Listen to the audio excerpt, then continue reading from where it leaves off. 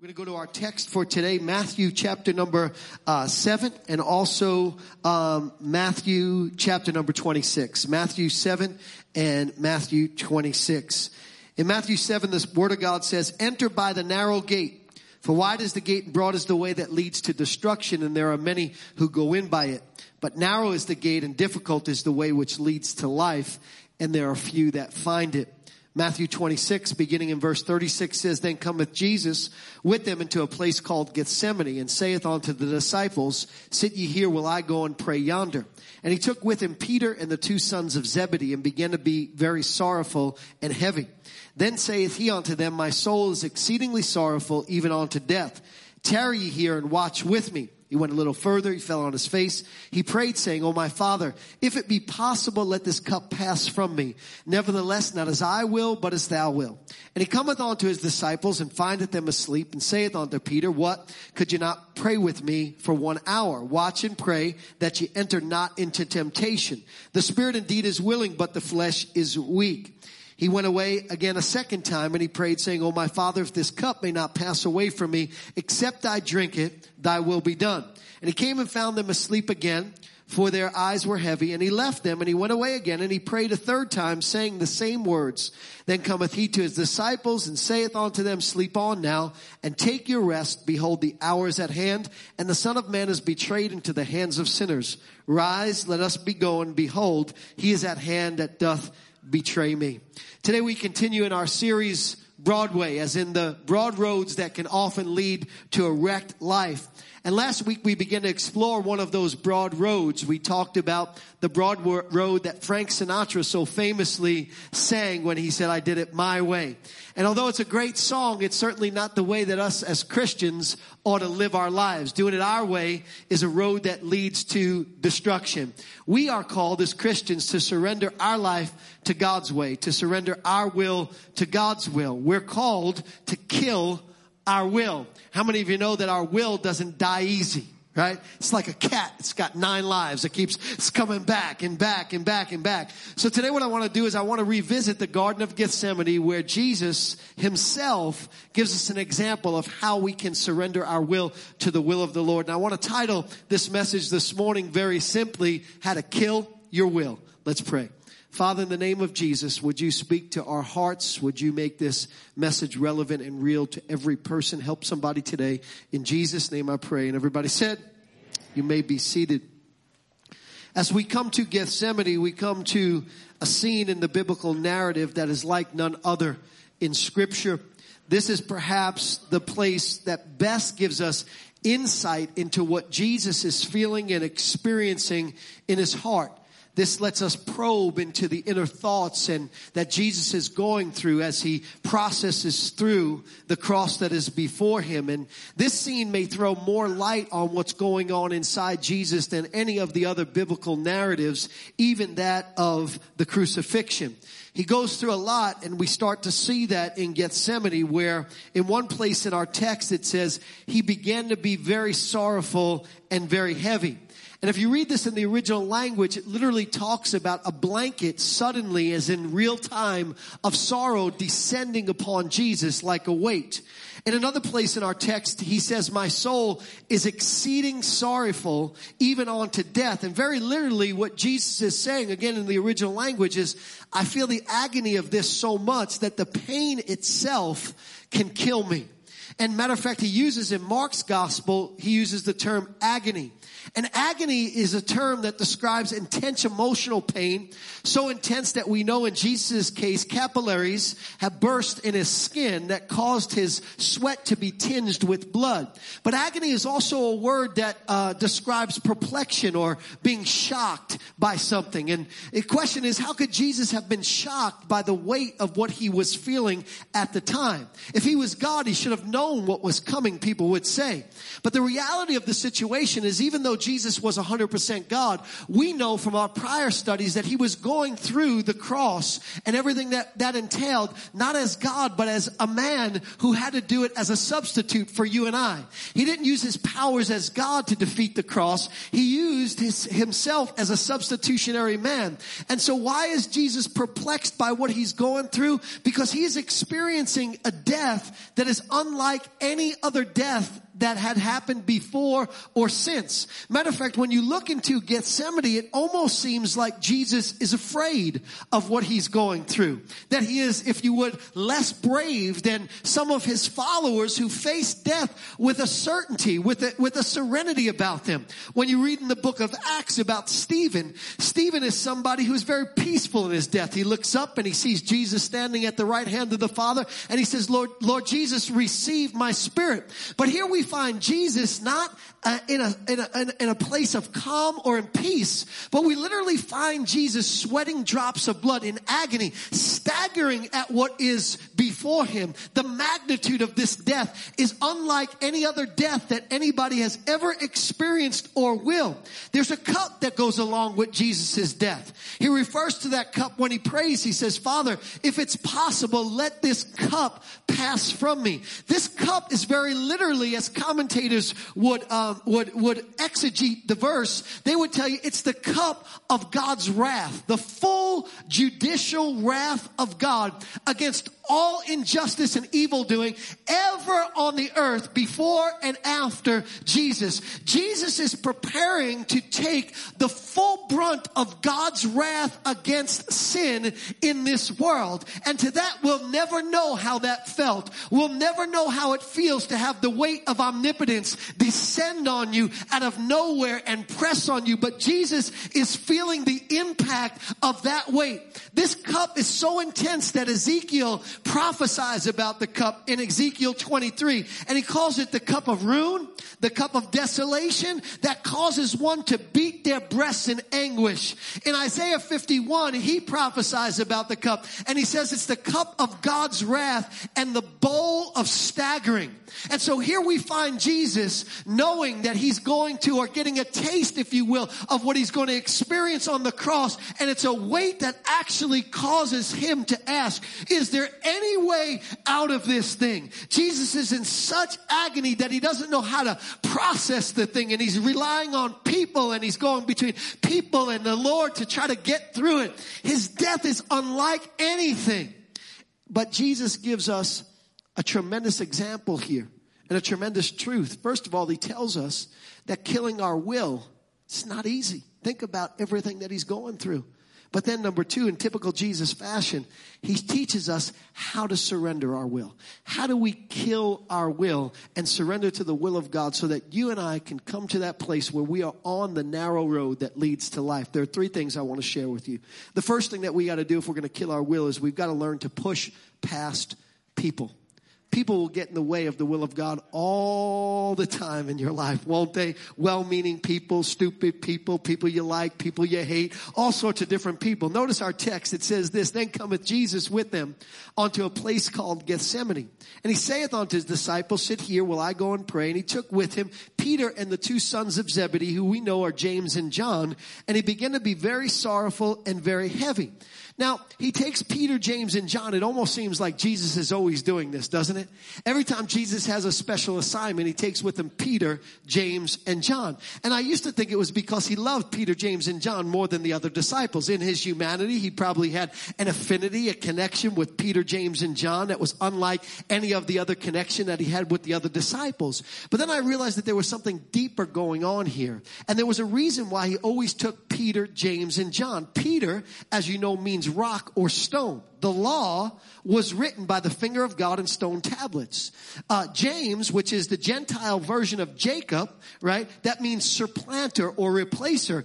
And John means grace. And so every time Jesus took Peter and James and John with him, they were proclaiming his message that he came to replace the law with grace. He was letting us know that there is no other way to salvation than through Jesus Christ. You can only get to the Father through grace in Jesus Jesus Christ. And so he had them coming along as a witness to what his message was all about. But here's what I want you to see as it pertains to us killing our will.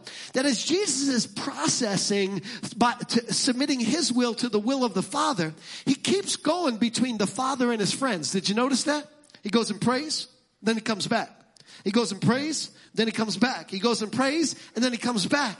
Is that something that anybody can relate to? God, I don't know if this is what you want with me. And you go over to your friend. I was thinking, what do you think about this? Tell me what you think about this. Then you go back to God again. And he's like, oh, God, what do you think about this? And God tells you the answer. Then you go back to your friend. Well, I was thinking, what do you think about this? And it's this back and forth between the Father and our friends, the Father and our friends. And in order to kill your will, eventually you got to push past people, because people can only give you advice, but they cannot tell you exactly what God wants for your life. You got to get that directly from God. And by the way, if it doesn't align with God's word, you're not hearing from God, right? A lot of people think, well, God told me. Well, God told me. And they'll say, God told me this, that, and the other thing. But there are scriptures that contradict that. God didn't tell you that. You might have saw a spirit, but it wasn't the Holy Spirit. I promise you, right? And so we got to push past people. We got to push past their polls, their opinions, their advice. I remember when God first called me into ministry, I had a plan. Anybody had a plan for their life when they were like, right out of college or in college? Everybody's plan is usually about the same, right? You're going to go to college. You're going to get a job before you graduate college, all lined up for you. So that way when you graduate, you walk right into your job, and it's usually going to be a good job with lots of advancement, right? You're going to meet the perfect person in college, no baggage. They're going to just be the perfect relationship. And you're going to go on a honeymoon to Hawaii. You're going to come back. You're going to have a house with a white picket fence, 2.3 kids, and a dog named Rover. Anybody have that dream, right? That's the dream that everybody has. I had a dream. And my dream was, I was called into ministry from the time I'm 14. But I thought, you know what? I'm going to work in business first, going to become really rich. At the age of 45, I retire, work for God for free. That was my plan. And so I said to God, this is a good deal. You don't even have to pay me when I start working for you, right? And so everything is going good. I'm working for a big accounting firm, and my wife and I we're engaged. We're building a custom house. Ain't nothing like a custom house, by the way. You get to pick your own Italian marble out, put it anywhere you want. If it's not Italian marble, throw it out. It's no good. And so we had everything going just beautiful. I mean, the house was going to be ready when we moved in, and she had a great job, and I had a great job, and we were making bank. At age 22, we were making almost $100,000 a year. At age 20, that's a lot of money. We're talking, 5-6 years ago? No, we're talking a while ago, right? And so everything is going good. My plan is working really, really well. But then my wife's father gets relocated to Connecticut. And because we were just engaged, she had to move with him because, we didn't kind of buy into the whole, living together before you're married thing, because we were Christians. And I don't know, the Christianity somehow got in the way of us living together. Go figure, how can Christianity do something like that? Everybody thinks it's okay now, but it's really not okay. And so she moved with her family, and she was planning on moving back once we get married, and we were going to move into the house, and the plan was going to go and everything like that. Well, while they were here, they started going to this church, which wasn't this church at that time, but wasn't in this location. It had another name, a really crazy name. It was called Bright Clouds. Not the worst name for a church you've ever heard in your entire life. People used to call it is Sitting Bull there. They thought it was an Indian reservations, Bright Clouds, right? And so it's now a faith church. In any case, right? And so they started going to this church, and I started visiting on the weekends, and my pastor knew their pastor, and through a series of divine events, he makes me an offer that it was easy to refuse. Sometimes you make an offer you can't refuse. But this was an offer that was easy for me to refuse. He goes, if you'll be the assistant pastor of this church, I will pay you $400 a month full time. I was like, yeah, no thanks. I got a plan. My plan is that I'm going to make bank. My plan was by the time I'm in my 30s, I'm making at least $1 million a year, maybe even more at that time. And just, keep it rolling. And then 45, I go into ministry. You can pay me $400 if you want. You don't have to pay me anything if you want. But then all of a sudden, after I said no, I entered into a garden, a Gethsemane. And my will and God's will began to fight with one another. And interestingly enough, that $400 offer that was easy for me to refuse kept sticking in my head and my heart. And I keep hearing something on the inside of me and go, leave everything and take it. And I'm like, no, shut up, devil. Get thee behind me, Satan, This can't be God, right? And me and God keep doing battle. And finally I get to a place where here God said, I really want you to do this. I want to give up your plan for my plan. I want you to give up your will for my will. And I'm like, God, you worried about will. I'm worried about Bill. We got some bills to pay. We're going to starve to death on $400 a month. Right? And God's like, just do it. Surrender. Kill your will. And so you know what I did? I went to some friends. And I said to some friends, I said, well, what would you do if you were in my situation? Would you leave your career and your path to prosperity and your custom house and all of that for a job making $400 a month? And they were like, no way. They didn't say no way. They were like, no way. Right? And so then I went back to God and I said, God, I talked to my friends about it. Nobody thinks this is a good idea. And God said, I think you should kill your will. And then I went to my family.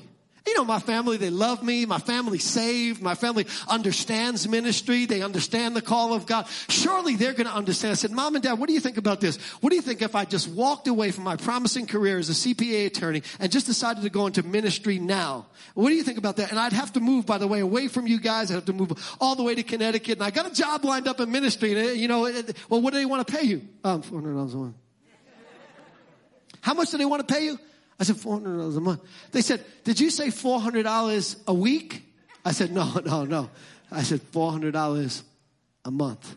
And my mom and dad looked at me and said, stick with your plan. Stick with your plan. Now, my mom and dad care about me. They love me. They love God. But see, at the end of the day, in order for you to hear God, in order for you to kill your will, you eventually have to push past what friends and family are telling you. And it's got to be you and God. Yes, you can listen, unless you should listen to friends and families, especially if they're godly, especially if what you're saying has a scripture that contradicts what you're saying God told you to, then you'd better listen to friends and family. But if it's not something that's clearly identified in the scripture and you feel as though God is telling you something, you're going to have to push past friends and family and people in order to kill your will. And can I just testify for a minute? I'm so glad I did. I'm so glad that I gave all that up to serve God. Now, it was hard at the beginning. At the beginning, it was so hard. For about 5 or 6 years, we broke open piggy banks to buy diapers and formula for the kids. And I was like, God, come on, man. Look at what I gave. Oh, what are you doing? This is like not the way it's supposed to be. But how many of you know you got to remain faithful? How many of you know God is faithful? You got to remain faithful. And over the years, God has just done way above what we ever thought was possible. I mean, God has blessed us with a beautiful home. God has blessed us with a great church. We're now in 4 different locations. God's given us the opportunity to preach the gospel around the entire world. God has been so good to us. But that life, the life that the narrow path that leads to life only comes when you and I will kill our will and surrender to God's will. And that's what it takes. And that's what God wants for each and every one of us. Push past people. Second thing that you got to do if you're going to kill your will is you got to press through in prayer. By the way, before I give you this point, so the other day I'm typing this out and I'm getting, I'm really into it. And all of a sudden my phone, a text comes off of my phone. And I'm like, oh, who's bothering me now? Because that thing goes off so much, right? And I look down and it's a text from Kohl's. And I was gonna ignore the text, and I just got done with the point: push past people, friends and family. And here's what the text from Kohl's said. It says, "Friends and family sale." And I thought, God, you're right on time. God, you know how to confirm your word. Second thing that you need to do if you're going to kill your will is you need to press through in prayer. We have this kind of crazy view of prayer, right? We think prayer is this kind of moment of serenity. Prayer are these times when we're just chilling and we're just relaxed and us and God get to exchange pleasantries. And we think that prayer is this time when we go before God and we're like, God, I'm just so excited that I get to spend a minute with you. Thine is the power. Thou art so holy. Thou art so worthy. We get King James on God, and then we think God has just turned around and says, oh, you're doing such a good job living this Christian life. I'm just so proud of you, and just keep on keeping on. We think that that's what prayer is all about, right? And there are elements to that in prayer. But when you read what the Bible says about prayer, and when you look into the lives of those that prayed, prayer was much different than that. In the book of Exodus, we find Moses on the top of a mountain, and Israel is facing the Amalekites, and Moses on the top of the mountain, he's got his hands up, he's praying. And you know what happens to Moses? Same thing that happens to us. He gets tired in prayer. He's like, I just can't pray anymore. And he has to have two friends come over and put stones underneath his arms to keep him up. I mean, this was not the kind of prayer that we think when we think about praying. When you read throughout the Bible, you see Paul in 2 Corinthians. I mean, he goes before the Lord 3 times and he prays about the same thing. He's like, Lord, you got to get rid of this messenger of Satan in my life. He's stopping me from preaching the gospel. This wasn't easy prayer. It wasn't peaceful prayer. In Psalms, have you ever read the prayers of David? If you read the prayers of David, he's a schizophrenic. Have you ever read David's prayers? He's like, God, why is this happening to me? God, I don't understand why you let this happen to me. God, I don't understand why my enemies are winning. And God, I don't understand when you're going to come through. And God, I don't understand how long it's going to be before you respond. And God, kill all of my enemies. And then at the end of it, he goes, but I trust you, Lord. In you, I trust you, Lord. You're my strong tower. It's like, seriously, David? What's wrong with it? It's not the kind of prayer that we think, right? In Genesis, prayer is described as Jacob wrestling with God all night till the sun comes up. Not just talking with God, not laying in his bed, counting sheep and saying the Our Father and the Hail Mary. That wasn't what he was doing. He was wrestling with God. That was prayer all night long. And in 1 Samuel, we find Hannah. Hannah's at the temple and her lip is quivering and she's crying and she's talking to herself. And Eli, the high priest, looks over and he thinks, she's drunk, get her out of here. No, she was praying. Imagine prayer being described as being drunk. And then we have Jesus in the Garden of Gethsemane, not having a casual conversation with the Father, but sweating drops of blood in prayer. Here's what I want you to know about prayer. Prayer is where you and I process through what God wants us to do. Prayer is where you and I come to grips. This is what God wants. This is what you want. There's going to be a clash of the titans. There's going to be a wrestling. There's going to be a colliding of the wills. And prayer is where you process through all of what it takes to surrender and to kill your will. Prayer is that place. And there are 3 things that happen. And by the way, in the old days, if you've been around church for a long time, you know we used to talk about praying through. Anybody remember that from the old days of church? You prayed through. Anybody been around church for that long, praying through? People praying through? Somebody like, what is that? Yeah, we live in a social media soundbite society right now, right? Where they actually tell you when you post on social media, don't post for more than 15 seconds because people ignore it after that. Sound bites. That if it lasts longer than 15 seconds, people lose their attention span. Is it any wonder why the church can't pray for more than 15 seconds? In the olden days, we used to call it praying through, and here's what that meant. That meant you pressed into God till you got a peace. You pressed into God till you got a release. You pressed into God till you saw the situation change. You kept pressing in, and you kept wrestling, and you kept fighting. You got to press in prayer. If you don't press in, your will never be surrendered to God's will. 3 things happen when you press into prayer that helps you to kill your will. The first thing is that we process our pride. You know the biggest thing that stands in the way of us surrendering our will to God's will? It's our pride. We think we get to call the shots to our life. We think, I'm in charge of me. And I guess from an unchristian point of view, from just a human point of view, you are in charge of you. But when you become a Christian, something interesting happens. You no longer belong to yourself. You become somebody else. I'm going to use a really offensive word right now. You become somebody else's property when you become a Christian. Say, Pastor, what are you talking about? 1 Corinthians chapter 6, verse 19 says, you are not your own, for you have been bought with a price. Therefore, glorify God in your body and in your spirits, which are God's. Here's what it's saying. It's saying, when you're a Christian, you no longer belong to you. You're no longer your own property. You no longer get to call the shots to your life. You now belong to God. God owns you in every single way, and rightfully so. God's the one that gives us breath. God's the one that gives us life. God's the one that sustains us, provides for us, created us, redeemed us. He owns us. It's like that song we sing. It's your breath in my lungs. It's true. If God doesn't exhale, we can't inhale. We're God's property.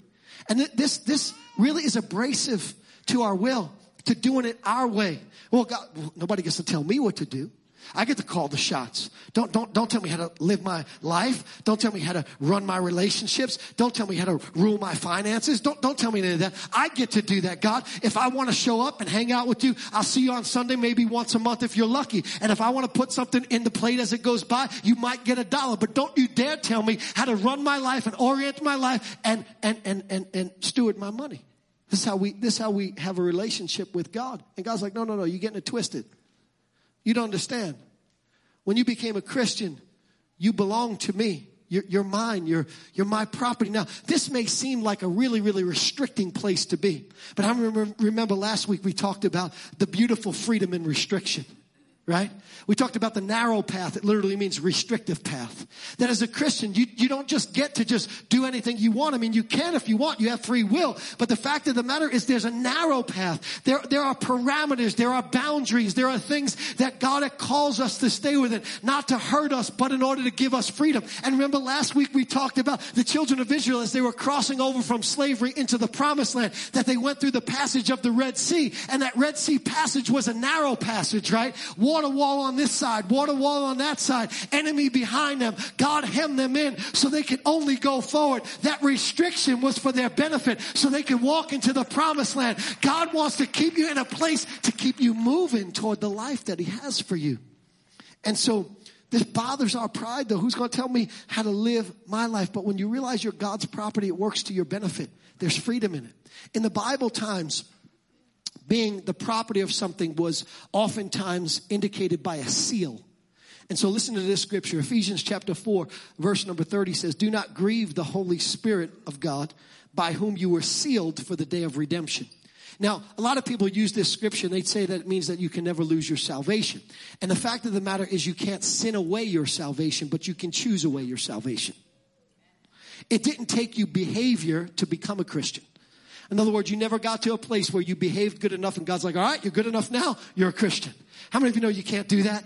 How many of you know there's no behavior good enough for you to become a Christian? The Bible says all of our righteousness is as filthy rags. We don't become a Christian because we behave ourselves in. We don't unbecome a Christian because we behave ourselves out. But the danger in not behaving yourself properly and living a godly life is your heart becomes hardened. And the same way you chose yourself in, you can choose yourself out.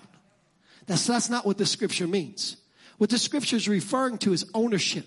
A seal that it's referring to, a seal of the Holy Spirit. So in Bible times, whenever they wanted to send a letter, the emperor would take some wax, drip it on the envelope or the letter itself, and they would take his ring, which had an insignia on it, and he would press it into the wax. And here's what that meant for anybody touching that letter. If this letter is not meant for you, don't touch it before it reaches its final destination. And if you do touch it, you tamper with the letter, you run the risk of being put to death by the emperor. Here's what this means when we understand that we are God's property. When we get to the place where we say, you know what, God, I'm relinquishing my will. I'm going to let you call the shot. I'm your property. You come with, in the words of MC Hammer, a don't touch this attached to your life. That if anybody messes with you on the way to your destination, they don't just have to mess with you. They have to mess with the King of Kings that is behind the seal that is on your life. There's freedom. When you surrender your will to the will of God, there's the freedom of knowing that God's protection is about you. Prayer helps us to process through our pride. Second thing that prayer does, it helps us to process through the purpose. What can happen when God asks you to surrender your will and you really want something is your flesh starts screaming out, why? Well, why should I do this? Well, why? Well, I'm not hurting anybody. Here's the crazy reasoning that we have come to in our society. If it doesn't hurt anybody, then it's okay. Sad. Very sad. You know why? Because if it hurts you, that's somebody. And guess what I learned? Hurt people eventually hurt people. So if it's not hurting anybody else, but all it is hurting you, guess what happens? Eventually you become broken, and anybody comes into contact with you stands to be hurt by you because you're hurt. So that whole philosophy is nonsense, right? And so we come to this place where our flesh will cry out, well, I don't understand if it makes me happy, if it doesn't hurt anybody, then what's wrong with doing it? Here's what prayer does. Prayer helps you to process through the purpose of the pain of giving up your will? Because how many of you know there's always pain in giving up your will? One early church father by the name of Origen, he wrote a commentary on Jesus' prayer, specifically on the words, if it be possible, let this cup pass from me. Nevertheless, not my will, but thine. And here's what he supposed it meant. He supposed Jesus was praying, if it's possible for all these benefits that will result from my passion to be procured without it, let it pass from me. And both the world be saved and the Jews not be condemned in putting me to death. But if the salvation of many cannot be procured without the destruction of the few, saving your justice, let it not pass away. Here's what Origen is basically saying. That Jesus is coming to grips with the purpose behind what he's going through. That he's realizing that there is no other way to salvation. There is no other way for the benefits that Jesus' redemption procured for us to pass upon each of us unless Jesus drinks the cup. So he's getting an understanding of the reason behind the request. And this happens when you and I pray. So when we get before God and we want to say, God, you know, I'm married and it's about time my needs get met. And God goes, well, let me just share with you why it's probably not a good idea for you to insist upon your needs as the most important thing. Because if you do that, you won't have a good marriage. But if you surrender your will and put the needs of your spouse first, the purpose will be you'll have a good marriage. God, I don't understand why I shouldn't get even with that person. They did me wrong. And all of a sudden you begin to process in prayer. And God says, well, maybe the purpose is so that they can see the light of Christ through you and come to the foot of the cross. You get into prayer, God, I don't understand why it's not a good plan for me to get rich by the time I'm 45 and then work for you for free. And you begin to pray and all of a sudden God says, so that other people can become rich in their faith through you before you turn 45. How about that? You begin to process the purpose in prayer. That's what prayer does. And that's how you surrender your will to the will of the Father. But then the third thing that happens in prayer is you eventually come to being at peace with the price. See, what happens to most of us when God asks us to do something that we don't want to do is we're processing the price. We're processing how much pain is this going to cost me? Do I really feel like doing this? What is the downside of this? And if we add all of that up and we feel that it's worth it for us, look at how selfish we are. Then we'll say, okay, God, we'll do it. We're processing the price. Here's what I learned prayer does. It helps you to be at peace with the price. Because the truth of the matter is anytime you kill your will, there's always a price to pay. There is no success without sacrifice. There is no calling without a cup. There is no gain without pain. It'll always cost you something along the way, and it's no different when God tells you to do something that your flesh doesn't want to do, it's going to be painful. Go back to Jesus for a minute. The cup of anguish, the cup of staggering, the cup that causes one to beat their chest because it hurts so much, the cup that is causing Jesus to feel like a blanket has descended upon him like sorrow, the cup that is causing his capillaries to burst so that blood is in his sweat, that cup. Why is this happening to Jesus? Not just because his death was different than any other death, but listen to me, because literally God is pulling back the veil of what he's about to experience on the cross in Gethsemane and allowing Jesus to taste it as if it was happening then before it actually happens. He's getting a foretaste of what he would cry out on the cross when he said, my God, why have you forsaken me? He's actually feeling that in the garden. Listen to what one commentator said. That dreadful sorrow and anxiety then out of which the prayer for the passing of the cups brings is not an expression of fear before a dark destiny, nor a shrinking from the prospect of physical suffering and death. It is rather the horror of one who lives wholly for the Father at the prospect of alienation from God, which is entailed in the judgment upon sin which Jesus assumes. Jesus came, listen carefully, to be with the Father before his betrayal, but hell, rather than heaven, opened before him, and he staggered. He suddenly and literally sees into the abyss. No Father, no presence, no communion. Hell rather than heaven opens its gaze. And Jesus is flung into two predicaments. One, the absence of love of the Father, which he's never felt before. And the deeper the love, the greater the separation hurts. But not merely the absence of love, if that weren't bad enough, but the presence of wrath. And just as divine love is immeasurably beyond human love, so is the experience of divine wrath immeasurably beyond human wrath. Jesus is experiencing the pain of the cross in Gethsemane before the cross. Why? Here's the reason why. To show us that what it takes for you to surrender your will to God is that your love's got to be greater than your pain. And Jesus is showing us this, that his love is greater than the pain. Let me explain it to you this way. Imagine you got to go for a root canal. Anybody ever been for a root canal? Anybody ever not have Novocaine in a root canal? Nothing to put you to sleep, just straight up, just got you without nothing, right? Everybody's got something to numb the pain. Well, imagine if I said to you, you had to go for a root canal. No, nothing. You can't take anything to numb the pain.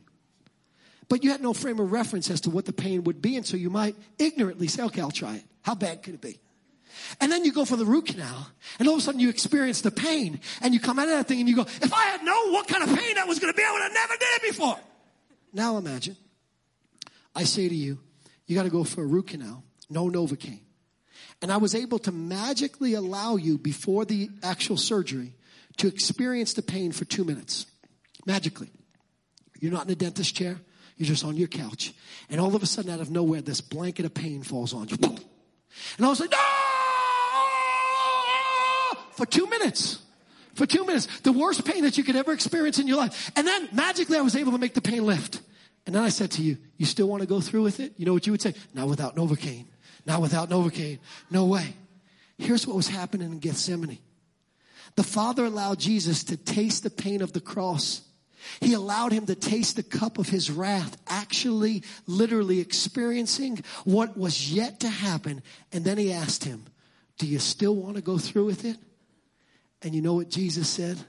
Not my will, but thine be done. Oh, how he loves us. Oh, how he loves us. That he felt the pain before he actually experienced the cross. Said yes anyway. What happened? One commentator, Jonathan Edwards, said this. He said, his sorrow abounded, but his love did much more abound. How do you get to a place where you say yes to the sacrifice, to the pain of surrendering to God's will, even at personal cost? It's when your love for God is developed. How does that happen? That happens in prayer. In prayer, you process through the price, and you come to be at peace with the price. Jesus, the third time, walks to his disciples. He sees them sleeping. Here's what he says. Sleep on now. What's he saying? I'm cool. I'm at peace with what I have to go through right now. I don't no longer need you to stand beside me, because I've just accepted the fact that in order for me to get the reward that I want, I got to pay the price that's before me. Come on, somebody. In order for you to get the reward that you want, you got to pay the price that's before you. And Jesus did that for you and I. And here's the last thing I want to share with you. Third thing and last thing. It's like the cherry on the cake. The icing on the cake, if you will. That in order for you to kill your will, you got to plan to experience the promise. You can't just process in prayer. You can't just push past people. You got to plan to experience the promise. Do you know Jesus did? Jesus didn't plan to stay dead. Remember, matter of fact, he said, after 3 days, he said, they'll kill this thing, I'll raise it back up again. He didn't plan to stay dead. When he said, into your hands, Father, I commit my spirit, he was planning to come back again. Hebrews tells us in Hebrews 12, verse number 2, who for the joy set before him endured the cross. Who was the joy? That was you and I. That was him knowing everything good that was going to happen for us because of what he went through. He planned to come back. You got to plan to experience the promise. I remember after I was at peace with not being rich by the time I was 45. After I was at peace with giving up my custom house and going into ministry for $400 a month, I was praying that night. I was reading my Bible. Have you ever done that before? Just kind of like, you need a word from God, and so you play Bible roulette. Has anybody ever done that before? Just open up a scripture and you go, pew, right? And you think like, that's God, right? Imagine if I went and it said, you shall be a eunuch for the rest of your life. I would have been like, oh no. I mean, you got to be careful because that's not necessarily God right there, right? But this event was God. I opened up the Bible and I just happened to glance down at this scripture of all scriptures, Mark chapter 10, verse 29. So Jesus answered and said, assuredly I say to you, there is no one who has left house. I said, God, I just left a custom one. Or brothers or sisters or father or mother or wife or children or lands. I said, God, I left all that. My family lives where I was going to live. My brothers, my sisters, my family, this is where I'm from. For my sake in the Gospels. That's the key right there. Not just leaving it, but leaving it for your sake. If you leave your house because you're mistreating your wife, God doesn't fulfill this promise. Right? He says, anybody who's done this for my sake in the Gospels, they shall receive 100-fold. Now in this time, houses, brothers, sisters, mothers, children, and lands with persecutions, and in the age to come eternal life. And I read that scripture, and here's what God said to me. He said, it's not going to be easy. He said, but you better expect the promises of surrendering your will to my will. It's on the way. And my 22-year-old mind, here's how I thought. I thought, God, wait a second here. I just gave up a 4,000 square foot custom home. 100 times 4,000. Come on, God. I said, let's go. Let's do something, right? I said, God, look at what I gave up for you. You know what the greatest thing I'm most proud of? Is not what God has blessed us with and how good God has been to us financially and all that kind of stuff. I'm blessed by the 100-fold return of brothers and sisters that God has given me. That's what I'm blessed by. I'm blessed that God is faithful to his promises, that when you and I surrender our will to the will of God, when we kill our will, that we can plan to see the promises. And let me tell you why. It's not because we now qualify. You know that religious philosophy, right? Well, God, now I did this, so God, I gave up my will for you. Pay back. God, look at that. That was deep. God, I'm waiting. It's not that we deserve it. It's not that we earn it. It's not that we're good enough. The reason why we can plan to receive the promise is still because of Jesus. Let me explain it to you this way. Jesus died on the cross and took the penalty of our sin so that God would not have to punish us. Because of what Jesus did, the Bible says God will see the travail of his soul and be satisfied. In other words, the punishment and the wrath poured out on Jesus was sufficient enough, listen to me, here's good news, so that God will never have to punish you and I who are in Christ for our sin in our life. Isn't that wonderful news? Isn't that good news? We don't have to be punished. But that says nothing about why God should bless us. All it says is why we can have confidence God won't punish us. So if you have a child that does something wrong and you decide to extend mercy to them and not punish them, does that mean the next second you're going to turn around and bless them? So they do something wrong. They curse you out to your face. And you go, okay, I'm not going to punish you. Here's $100. Anybody going to do that? So they do something, whatever. You tell them, don't do X, Y, and Z. They do X, Y, and Z belligerently and, all that kind of stuff. And you go, hey, you want some new sneakers? You may not punish them because you want to show them mercy, but that doesn't mean you're going to bless them. But here's the thing. So then why, because of the cross, should God bless us? All God should do because of the cross is not punish us. But if all God was interested in is just not punishing us, Jesus could have showed up one day, went to the cross the next day, resurrected the following day, and we'd all be good. None of us would be punished. But Jesus lived an exemplary life for 33 and a half years. He lived a life that was worthy of all of the merits, promises, and goodness of heaven and earth. All of the best of the best. Here's the great news about being in Christ. You not only get the death of Christ credited to your account, you get the life of Christ credited to your account. So God will not only withhold judgment, but he'll gladly bless you with every good thing that heaven has to offer because of Jesus. That's why you can expect the promise. Has nothing to do with you. Has nothing to do with me. God hasn't blessed me because I surrendered my will. God has blessed me because of Jesus, because I'm in Christ. It is grace upon grace upon grace. It is the greatest salvation that we could ask for. And that's what he's done for us. And here's my question. So why wouldn't we surrender our will to him? What's holding us back? Here's what it is. I'm hearing God say this right now. It's because we actually think that our way is better.